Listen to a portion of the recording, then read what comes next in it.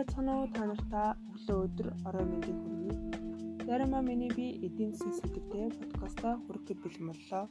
Эдийн засаг нь элгос, өрхийн аж ахуй, хомоос, хууль гэсэн үгнүүдээс бүрдсэн эртний грек үг юм аа. Уг нэр томьёо одоогоос 2000 жилийн өмнөх үүсэлтэй бөгөөд эртний грекийн философч Ксеноф 570-аас 436 ийм томьёоллыг анх бий болгожээ. Аж ахуй эрхэлж үйлдвэрлэл явуулан тэр баялагийг бүтээн бий болгож хамгийн чухал энэ тэргүүний хэрэгцээгээ хангаж буй хүний үйл ажиллагааны энэ талыг эдийн засгийн амьдрал гэж нэрлэдэг.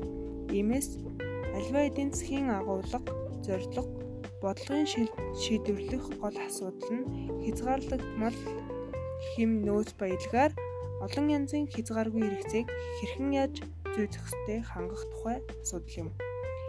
Энэ нь бүх нийгэмд тогтоогддог эдийн засгийн гол бэрхшээл юм. Эдийн засгийн амьдралын гол зөрчил үүнд оршиж байна.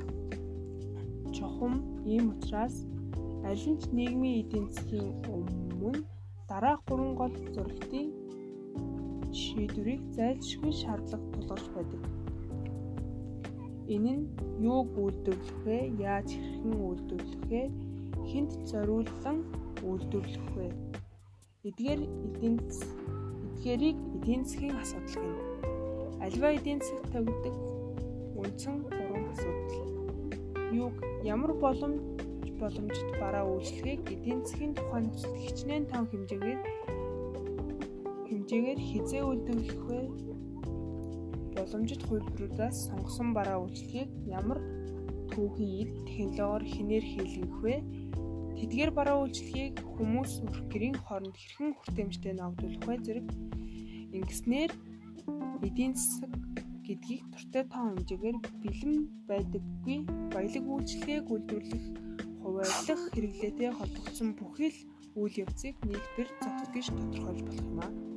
Эдийн засгийн ухааныг экономист энэ үүднээс үзэхэд бүтээгдэхүүний үйлдвэрлэл хуваарлалт хэрэглээг судалдаг ухаан юм. Эдийн засагчид аливаа асуудлыг судлан шийдэхдээ макро ба микро эдийн засаг гэсэн үндсэн хоёр түвшинд судалдаг. Макро эдийн засаг нь эдийн засгийн аль нэг эд хэсгийг бус бүхэлд нь авч судалдаг.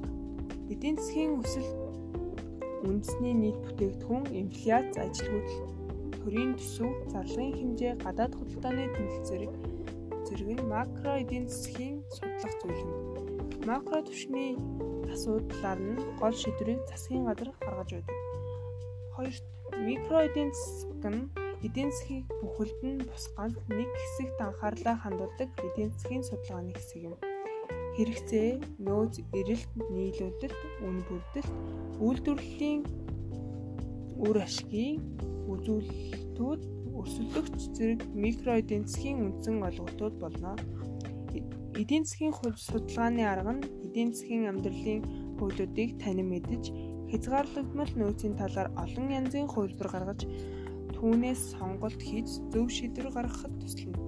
Эдийн засгийн ийм судалгааны аргуудад ажиглалт, график, загварчлал, хийсвэрлэж, шинжилгээ, туршилт гэх мэт аргууд орно.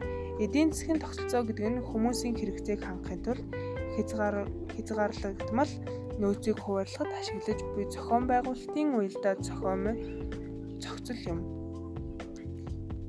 Эдийн засгийн тогтолцооны хэм маягууд нь холимог, уламжлал гэх мэт байдаг. Эдийн засаг эрх мэдлийн нөөцийг эзэмшиж буй хэсэг нь өөрсдийн эрх ашигт нийцсэн дэг журмыг тогтоон хэрэгжүүлдэг ба тэрхүү дэг журмын дагуу үйлдэл хийхийг бусдаас шаарддаг гэж тайлбарласан эрдэмтэн Карл Маркс юм аа.